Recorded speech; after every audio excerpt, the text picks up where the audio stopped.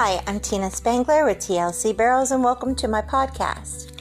One of my clients had asked me if I had seen on YouTube Fallon Taylor's top 10 list, and I laughed and I said, oh yes, it was funny, it made me laugh, but it was very, very true.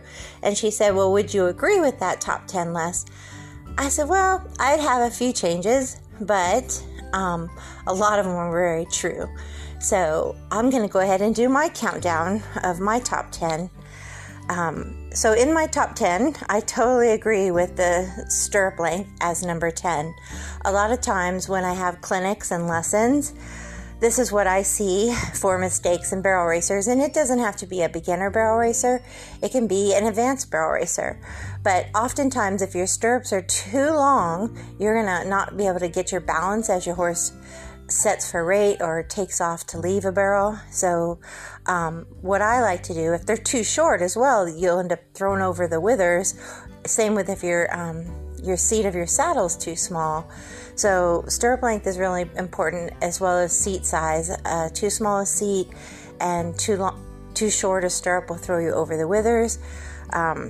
Too long a stirrup or too big a seat, you'll be not have balance either, because you'll be, your balance would be behind you. So I like, when I take my feet out of my stirrups, my feet to hang at least 1 inch longer than my stirrups. Or if I stand in my stirrups, I like 4 fingers between my crotch and my saddle. So that would be my suggestion on stirrup length. As far as rein length goes, that's my number 9, because I see that all the time as well. Sadly, when people come to clinics, their hands are up in their chest or out to the side over the barrel, plow reining, or just, like I said, really high. So a lot of times shortening their competition rein length to where it just touches the saddle horn with the chin strap engaged. Your hand should always be in a box, a 6-inch box in front of your saddle horn, not higher than your horn, not lower than your withers, not crossing your withers, not pulling out to the side. Usually your hands are in a neutral position, even thumbs up, pinkies down. You may go flat knuckle every once in a while when you give your rein forward and in a turn to stay off your horse's head, but for the most part, your hands are thumbs up, pinkies down, and your reins will go forward for your go cue towards the ears along the mane. Like I said, you're in a 6-inch box. If you need to rate, you're going to sit and maybe do a 2-hand or 1-hand check. So you have your neutral cue, your rate cue, which also can be a whoa cue, and also you have your go cue. So rein length is really, really important. I do like long split reins for training, because at a walk you want to be able to get your hands out of their face while you're doing your lateral work and things like that. Okay, so my number 8 though is putting the barrel pattern before you have a solid foundation on your horse. So often I see people skip over basics and not have a horse that has all the buttons, is fancy broke, soften the face, can move the shoulders, the ribs, the hip, transitions, loose rein whoa. A lot of that is missing, and they're already loping the barrels. So that's my number 8. I see that way too often, and that's a big mistake, because it leads to problems down the road. When you have an ugly turn or no rate, you have no foundation to fall back on. My number 7 is, people in general are just way too hard on themselves. So a barrel racer, you need to cut yourself some slack. You can't be expecting perfection all the time, because you have 16 seconds at a full speed to get things right.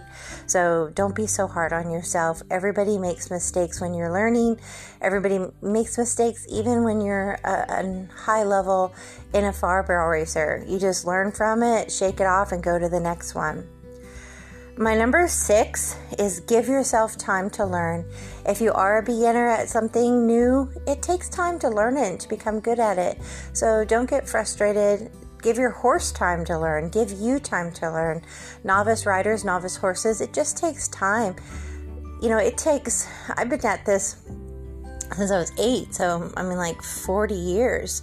Over 40 years. I don't want to give away all my info, but over 40 years. And you're always learning, and it takes a long time to master it. So, and every year you get more experience, you get better.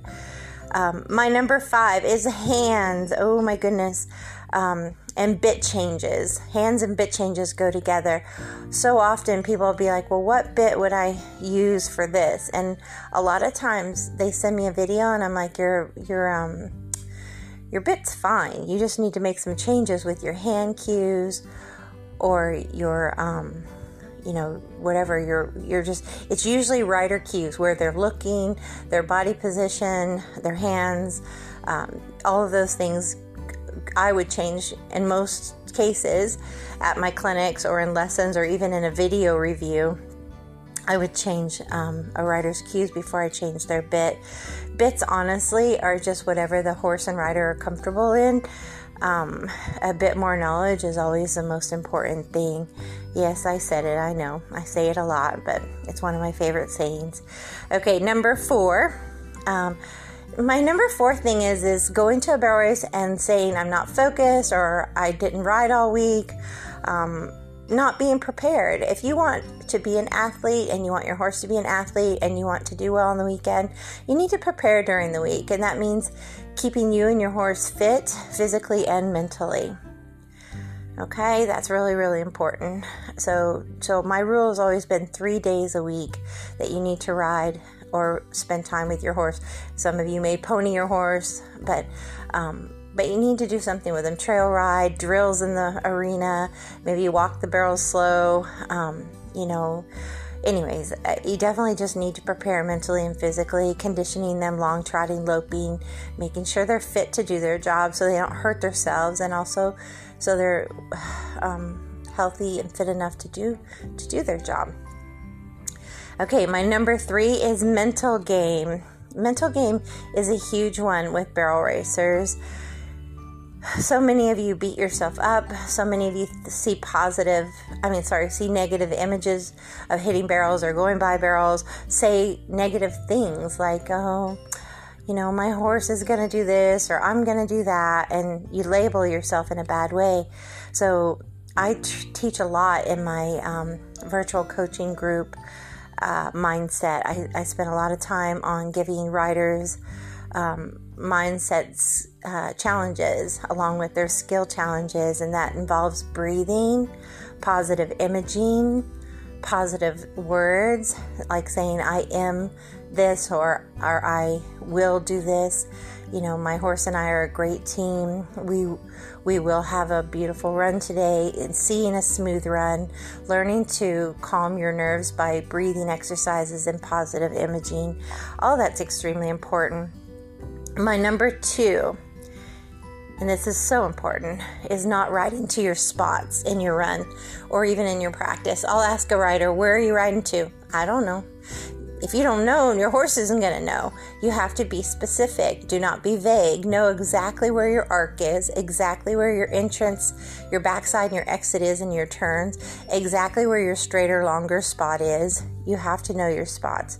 That's number 2 for me. That's a big one because you're the driver and you're going 30 miles an hour. You need to be specific.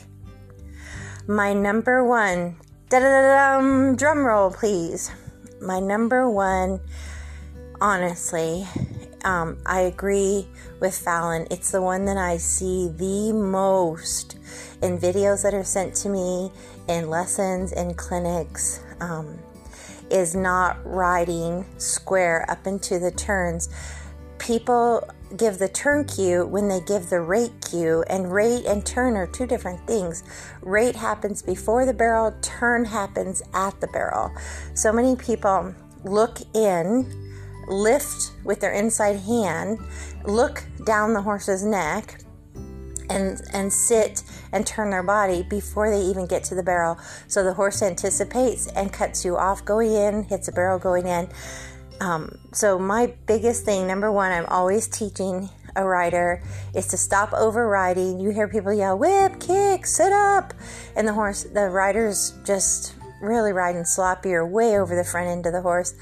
I would rather see a rider sit more in a neutral position, drive their horse with their voice and their feet, with their eyes and their even hands going to a straight line. Square shoulders, square hips, even hands, using both legs, and looking between your horse's ears at your spot, your straighter, longer spot, and keeping yourself square. You can sit before the barrel or you can sit at the barrel, depending on if you're on a free runner or a push, but you don't give that turn cue. And teaching riders to separate the turn cue from the rate cue is the number one thing that I must deal with on a constant basis for the last 19 years. So that's my number one. So thank you for tuning into my podcast. I hope you enjoyed my top 10 mistakes that I see in clinics and lessons, and always ride with heart.